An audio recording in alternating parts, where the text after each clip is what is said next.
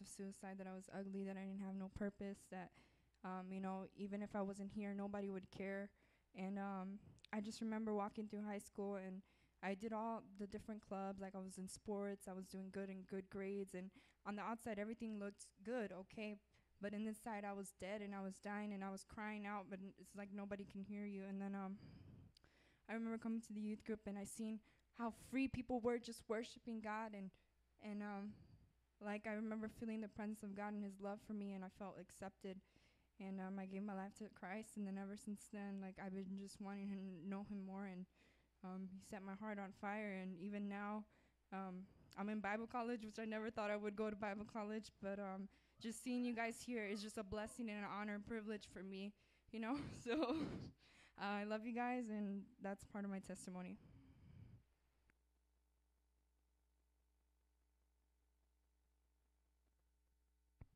Turned it off on me. Focus. All right, guys, we're going to pray right now before we get into the word. Let's bow our heads and close our eyes.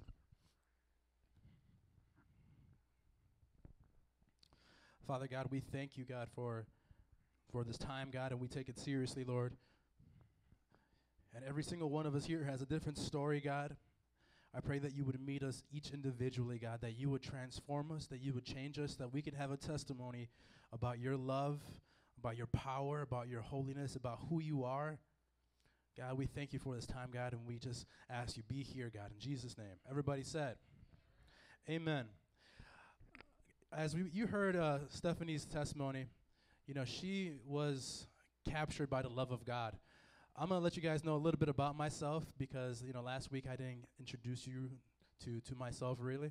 But my name is Ali. I am happily married to Leilani over there. And I'm going to let you guys know, man, like, I got saved about 10 years ago. Man, you see, it's so long ago, I don't even remember now. I was 15, I believe. I was 15 years old. And where I was at that point was I was hitting rock bottom. I hated everything. I hated everyone. I hated myself. I was a Satanist. I was reading a satanic Bible, but then again, I didn't believe as much into it. So what I did was I manipulated people. I was basically a leader of evil, if you would say, to people. I told people to stop believing in God. We would vandalize some crazy stuff. I would draw pentagrams all over and things. I was full of rage. I was out of control. I was in a relationship, and obviously we weren't doing it the God way. We were doing it the wrong way. And man, I was just so desperate and so lost. I was so hungry for the truth, and I just remember at that time, I was just so crazy. And I'm telling you, like, the girl that I was with, she thought that I was crazy, and she was like the one who's like seeing demons and all that stuff, and it was crazy stuff. But she thought I was like, I'm done with this guy. I'm leaving him and all that. I don't know how it happened or why it happened, but we both went to a youth group. It wasn't this youth group because 10 years ago this one didn't exist and whatnot. But about 10 years ago, we went to a youth group, and I was so just angry with everybody, So it was kind of like in November. It was cold. I had a hoodie on. But underneath the hoodie, I had a shirt that said, "Beware of God," and I had a pentagram on. And when everybody tried to talk to me, I was like, "Don't talk to me. I'm really sad. I'm really desperate. I'm really serious and dark and all that." And, at that point, when I was there, oh yeah, you can say to me or to anybody, you could have easily have seen it in my face. Man, this guy doesn't want to be here. He's angry. This doesn't make sense for him to be here. But you know what happened? The word was preached. And when the word was preached, there was a specific word that came about. And it really touched my heart. It made me search who I was at that time. The basic premise of the sermon was, this is your life. Are you who you want to be? And I thought to myself, I'm just way too jacked up in this life to say that this is what I want to be right now. Obviously, I don't. And I started seeing all the faults, and I started seeing all the mistakes I was dealing with, and all the sins, and the real purpose of my life. And needless to say, I walked away kind of confused, but at the same time, I was still angry, so I kind of went back into it. A few months later, when I came back into the actual youth group, I talked to one guy that he had crazy spiky red hair, and I thought this guy could not be a Christian. He was a singer of a death metal band.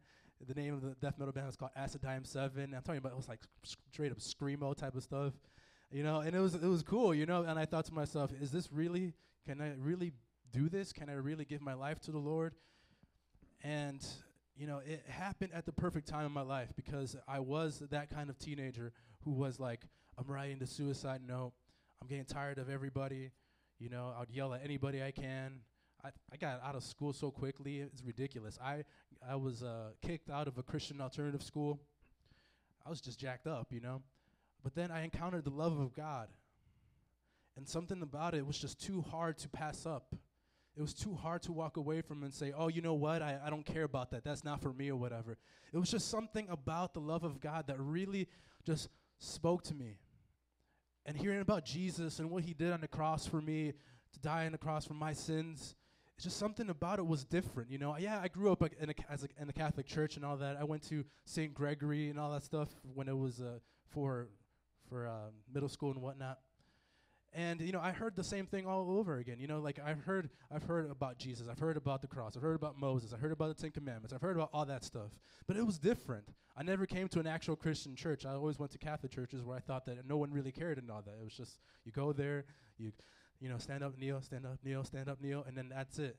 And then you go home and all that. But then when I came to that church and I heard about Jesus Christ and the love that he had for me, it was just different. It spoke to my heart. I gave it a chance. 10 years later, here I am today. So you see, that's how powerful God is. But what I wanted to talk to you about today, as you can see the thing, you can put the sermon slide up there, is what Elevate is. I know you all came here today and, you are expecting to have fun, bring your friends, get to know other people and all that stuff, and that's cool. We want that. We want this place to be an awesome place for that. But at the same time, we have thought this out. And we want you guys to know that Elevate is not just that. Obviously, you came to a church today. Elevate is a place where you can encounter God. Now, last week we talked about how Elevate is a place where you can be set free. Or if anybody knows the exact title, you can shout it out. Anybody knows the exact title? Carmen? No? Okay. We all caught her at the time. What? A place of freedom, yeah. Elevate is a place of freedom. That's what we talked about last week. This week, if you have your notes, and I know that we all passed them out, I see some of you guys are starting to do origami with it. You're making like the swan and the turtle and all that. Those are for writing, okay? So they're not for paper airplanes and all that. You can write on them right now. Today's title is Elevate is a place to find true love.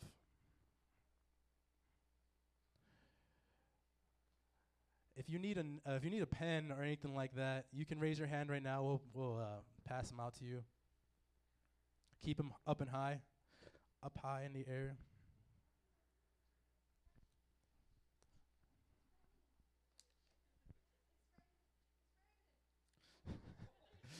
Let's avoid throwing things at the youth in the youth group. All right, guys. But Elevate is a place to find true love. Does this mean now that this is where you're going to find your number one guy, Is this, that could possibly happen. I'm not saying that it's in the realm of impossibility. Maybe your future husband, maybe your future wife is here. That is cool. Yeah, that's true. But then again, let's remember, guys, you guys are not 18 yet, okay? So it doesn't matter. So let's just slow down. Let's put the hormones in check. Let's say, hey, no, I'm going to wait. All right? True love. Elevate is a place of true love. I want to give you some words, and I want you guys to tell me what you guys think it is. I mean, you don't have to actually shout it out loud and all that, but kind of write down what do you think I'm talking about. Here are some words.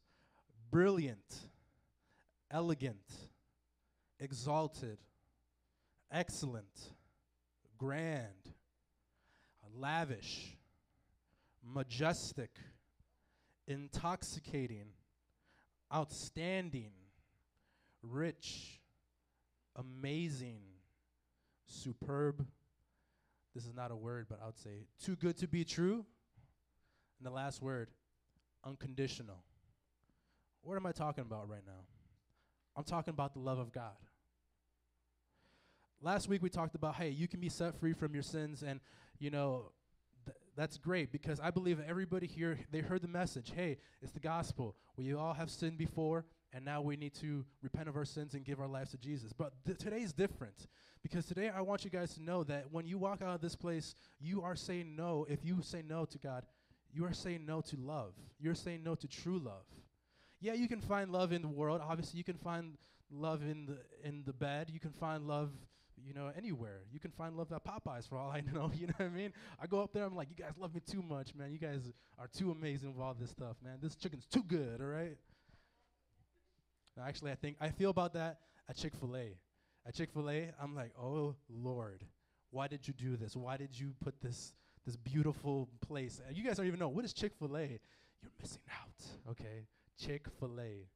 It's an awesome place. And we'll probably go there for like a life group, like a activity or all that. It'll be cool. We'll all go there. We'll just chill over there and be like, we're just going to eat chicken sandwiches, and that's going to be an Elevate Life group.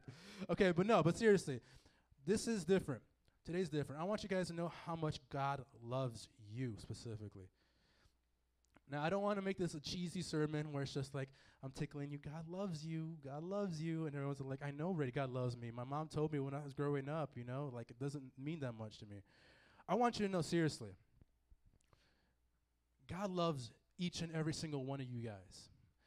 What should that mean to you? Should that mean to you now, thank you, God, now I'm just going to walk away from that love? No, it shouldn't. Because the Bible makes it very clear that, guess what? That every single person here was created by God. And why were you here? What is the purpose of you even being here right now? What's the purpose of your life? Why does there exist a Ulysses? Why does there exist a Sam? Why do you even exist? Why is that? It's actually a really tough question. And the further you go along into school, you can actually even get a PhD in this. People sometimes don't even know. Or some people will say, there is no meaning to life, and we're all just accidents. We're all just stardust, or we're all just evolutionary apes, and now this is where we're at right now, and that's just the way it is. Some people will say that to you. But if you believe right now, man, I know there's more to it than just saying this is who I am. Like I'm not just stardust. I'm not just a person from an ape and all that. If you believe that you were created, that you have a purpose, who gave you that purpose? If you were created, then who created you? I don't want you guys to say it, my mom and my dad. I know you guys are going to say that, but they were not in the process of actually forming you in the womb. They were not in the process of, giving you that personality or knowing the days of your life after you would be born. God knows that. The Bible says that he knows even the hairs on your head, all of them. He has them numbered. God knows you intimately. God wants to even have a relationship with you. But what happened with sin? Yes, sin caused us to be away from God. If you guys can turn in your Bibles to John 3:16. Some of you guys might even know this just off the top of your head and all that. I know this in the King James, okay? So I don't know that. I do know this in the NIV, but I do know it better in the King James. Just so you guys know, we have Bibles up in the front. They're $5. We don't make any money off of them. And if you guys have a smartphone, you can download an app, and it's free. Okay, so you can do it that way. So I want you guys to always be prepared when we come to church, because that's what church people do. They bring their Bibles. If you go to war, are you going to go to war without your sword? Is that what you're going to do? You're not going to go to war without the gun, right? You're going to go up into like Afghanistan. You're like, I'm here now to be a soldier. And everyone's like, where's your gun? I don't know, but I'm here, okay? So this is what I'm doing. No, everybody here, come on. We have to bring our word to church. Amen? I don't get a lot of amens, okay? I understand. It's maybe a little difficult. It's a little clunky and all that. No one likes bringing books around. You have to do that in school. You have to bring them over here. Or if you're a girl, you're like this and all that. But this is the Bible. This is different. The Bible says this is the sword of the Spirit. John 3:16. And everybody here who does know it, off the top of their heads, I want them to say it without even looking at it, all right? I'll do it in the King James, but you can do it in NIV or whatever version you memorized it in, all right? So on the count of 3. 1, 2, 3. For God so loved the world that he gave his only begotten Son, that whosoever believeth in him shall not perish but have everlasting life. Oh, come on. Look at that. You see? I got the begotteth, the whoever believeth in him. Okay, I'm bringing in the Shakespearean and all that. But John 3:16 says, for God so loved the world that he gave his one and only Son, that whoever believes in him shall not perish, but have eternal life. Does anybody hear what that's saying? For God so loved the world. Are we all part of the world? Yes or no? Yes, we are. That he gave his only begotten Son. He gave Jesus, that whoever believes in him shall not perish, but have everlasting life. Do you see what what God did? He gave his only begotten Son. Now that makes a little bit more sense. Because he loved us so much. It's not because he just said, hey, I want Tony to have a religion. I want him to come on Fridays, say he likes it a little bit, and walks away. No, he gave us that so that we can believe in him, so that we can have a real eternal life. That is what that means. It's more powerful than just saying, hey, I'm here, I believe in Jesus, and you don't live like it or you don't act like it. It's different. You know what I'm saying? This is different right now. God's love is so above that. And it's elsewhere in the Bible. If you have your Bible, you can go there to Romans chapter 5. Romans chapter 5, verse 6.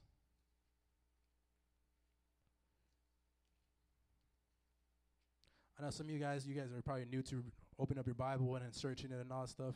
So I know it's going to be a little difficult. But we'll wait for you guys just a little bit. We'll hold on to you guys.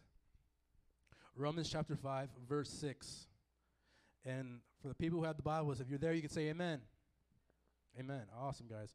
Okay, so this is what it says. You see, at just the right time, when we were still powerless, Christ died for the ungodly. Very rarely will anyone die for a righteous person, though for a good person someone might possibly dare to die. But God demonstrates his own love for us in this: while we were still sinners, Christ died for us. Now, this is actually using some pretty good logic here. Not a lot of people are going to die for you, you know what I mean? Like, let's just be real.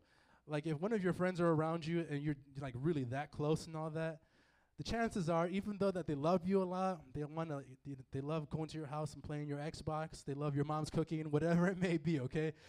However it goes, the Bible says that it's very rare that people will die for another person. Very rarely will people say, hey, you know what, I'm going to take up the cause. You know, I'll go to war or whatever it may be. But think about it that way. Like, if you were in a gunpoint and you were with your friend, what would your friend say? No, take me, okay? Don't, just stop. She's not involved in this, okay? You and I, it's going down and all that. It's not going to happen like that, okay? Maybe if you're a parent, obviously you're going to be like more compassionate. You'll be like, okay, no, it's my child. Their life, they haven't had a full life. I'm going to let them have that experience. I've had my experience. I'm going to do that. But the Bible's making it very clear. Very rarely will anybody die for even a good person. Let's be real. Will anybody in your life die for you? Excluding parents, because I know parents are going to do that. It's hard.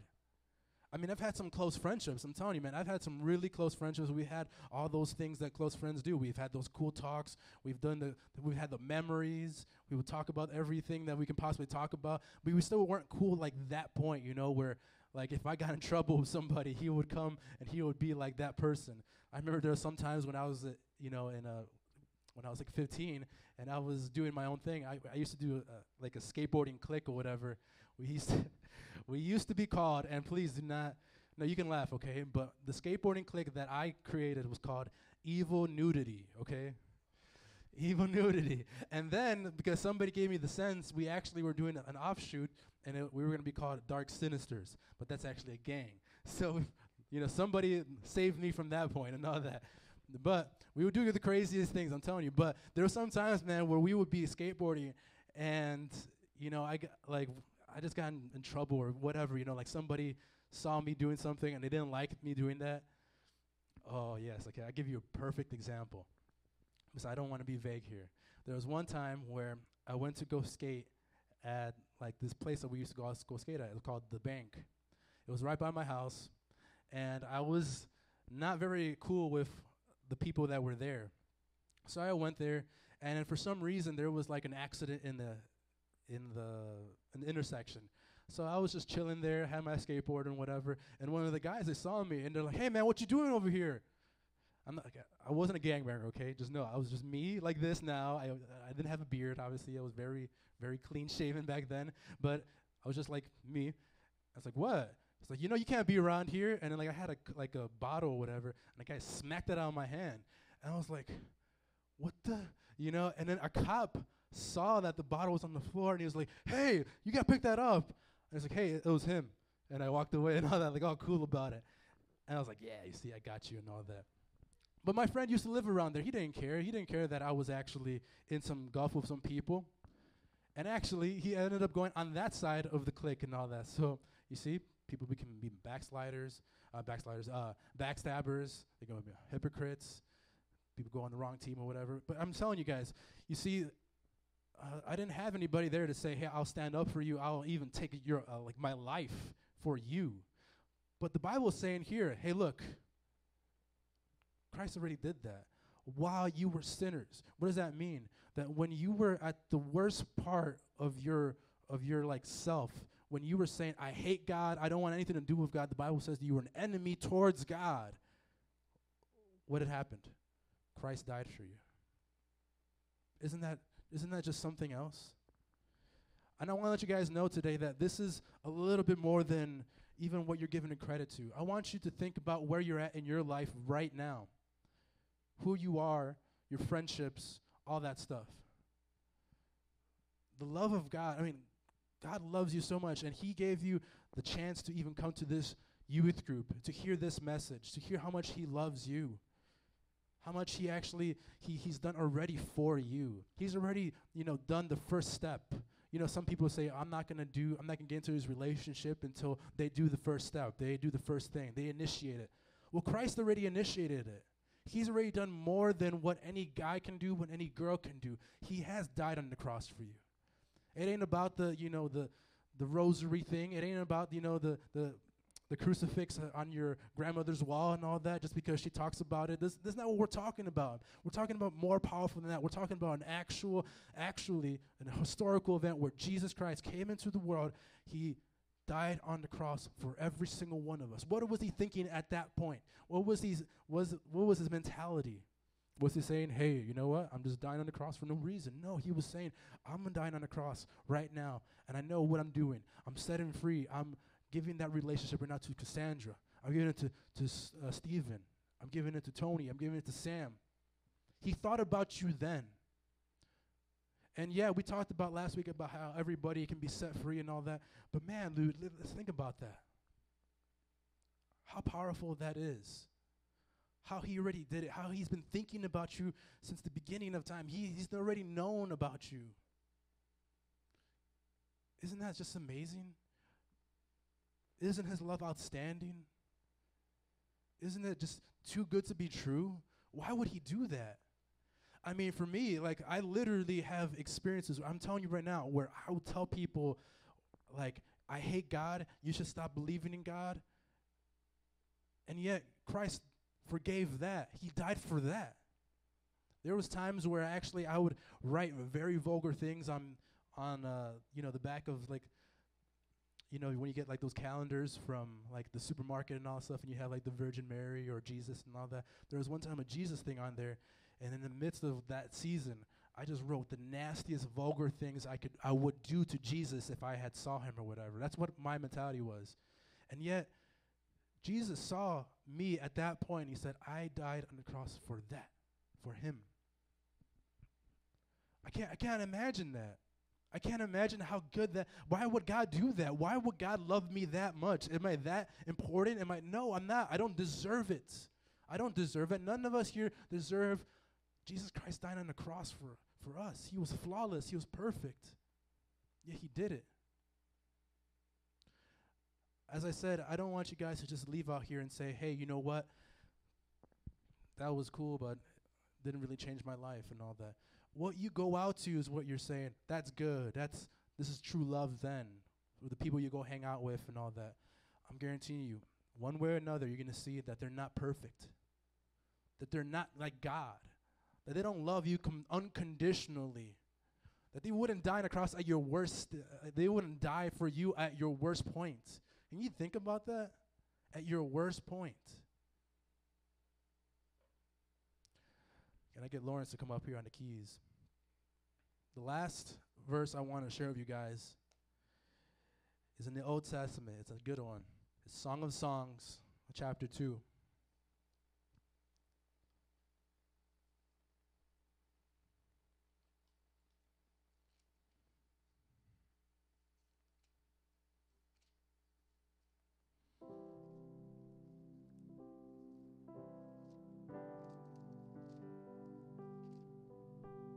Song of Songs, chapter 2, verse 8.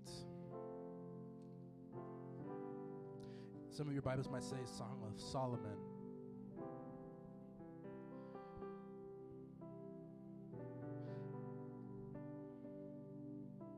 The Bible makes it very clear. I can talk to you about the harder theological aspects of it, but also the Bible writes things in poetry, in romantic language.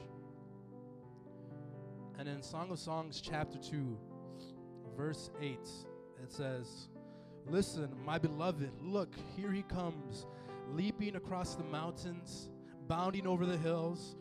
My beloved is like a gazelle or a young stag. Look, there he stands behind our wall, gazing through the windows, peering through the lattice. My beloved spoke and said to me, 'Arise, my darling, my beautiful one, come with me.'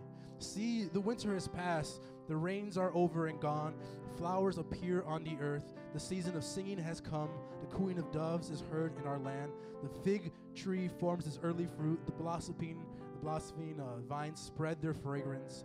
Arise, come, my darling, my beautiful one, come with me."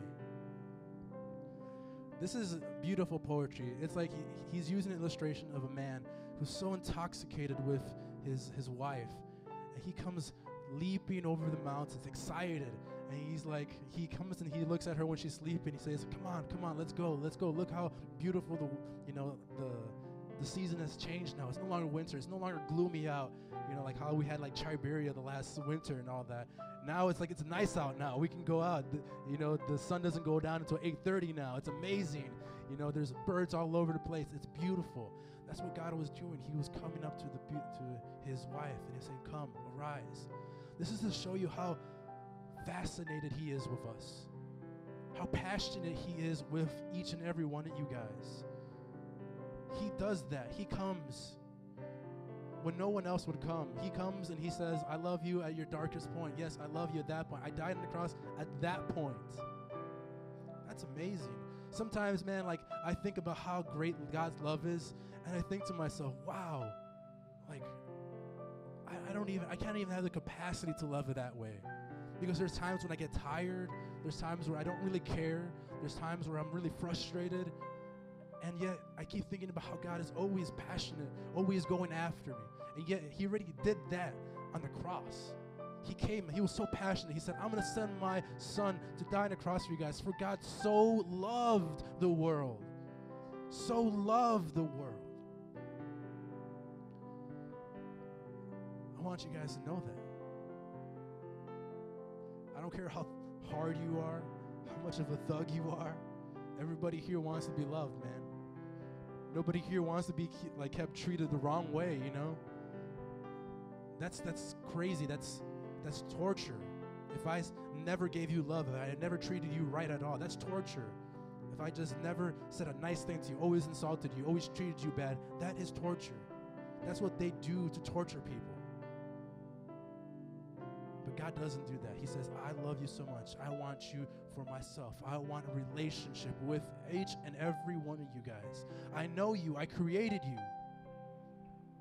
When you go to that relationship and you say, "I don't care about God," when you go to that friend and you say, "I don't care about God," I'm telling you right now, it's not going to be as good. Because the closeness that you can have with God is unfathomable.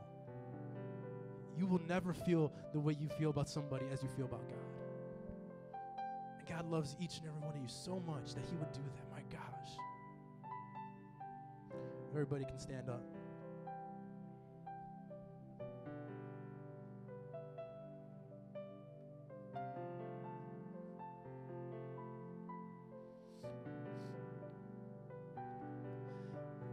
I like to be very personal when it comes to things that I've done in my life with the Lord and all that. Some of you guys actually already know this story, but since a lot of you guys are new, I want you guys to know this. when I was about 19 years old, and I had just done backslid for 2 years of my life. I came back to God, and I was excited about God, but it was 19 years old. I hated living at home, so I had already moved out, but I was basically the couch surfer. I was hanging out at my friend's house, and I was like, hey, you know what? Like, I need a place to stay. Can I stay here? And it was convenient for the summertime. Everybody was cool with it, Maybe you guys know about somebody like that, where you can go hang out at your friend's couch or whatever, or your uncle and auntie's house or whatever. Kind of like that, except it wasn't family. It was just friends. We were all above 18. A lot of guys were going to college. They were going to Wright. Some guys were going to different places. Some guys were working. And we had a great time that summer. It was like amazing. I'm telling you right now, it was one of the best summers of my life. I mean, I can tell you right now about some crazy stories we would have, driving down highways at 110 miles per hour, things of that sort, It was cool. But then when summer ended, everybody started to kind of close their doors and say, hey, you know what? You can't stay here. And it started getting really tense for me because, everybody started saying that. So I had one last friend to go to. It was the middle of the night. It was 2 o'clock in the morning, And I did the thing that if you ever saw it in a movie or a show, I took the little pebble and I threw it out the window. And then eventually they saw me and they came down. I was like, hey, man, I need a place to stay. I have nowhere else to go. And what they said to me hurt so badly. They said, no, you can't stay here. And I remember it just broke my heart. And they were saying something like, well, what do you think? What are you thinking right now? Am I still a friend to you? Or something they said something along those lines. And I said, a true friend would do this. And I walked away. And I'm going to keep it real because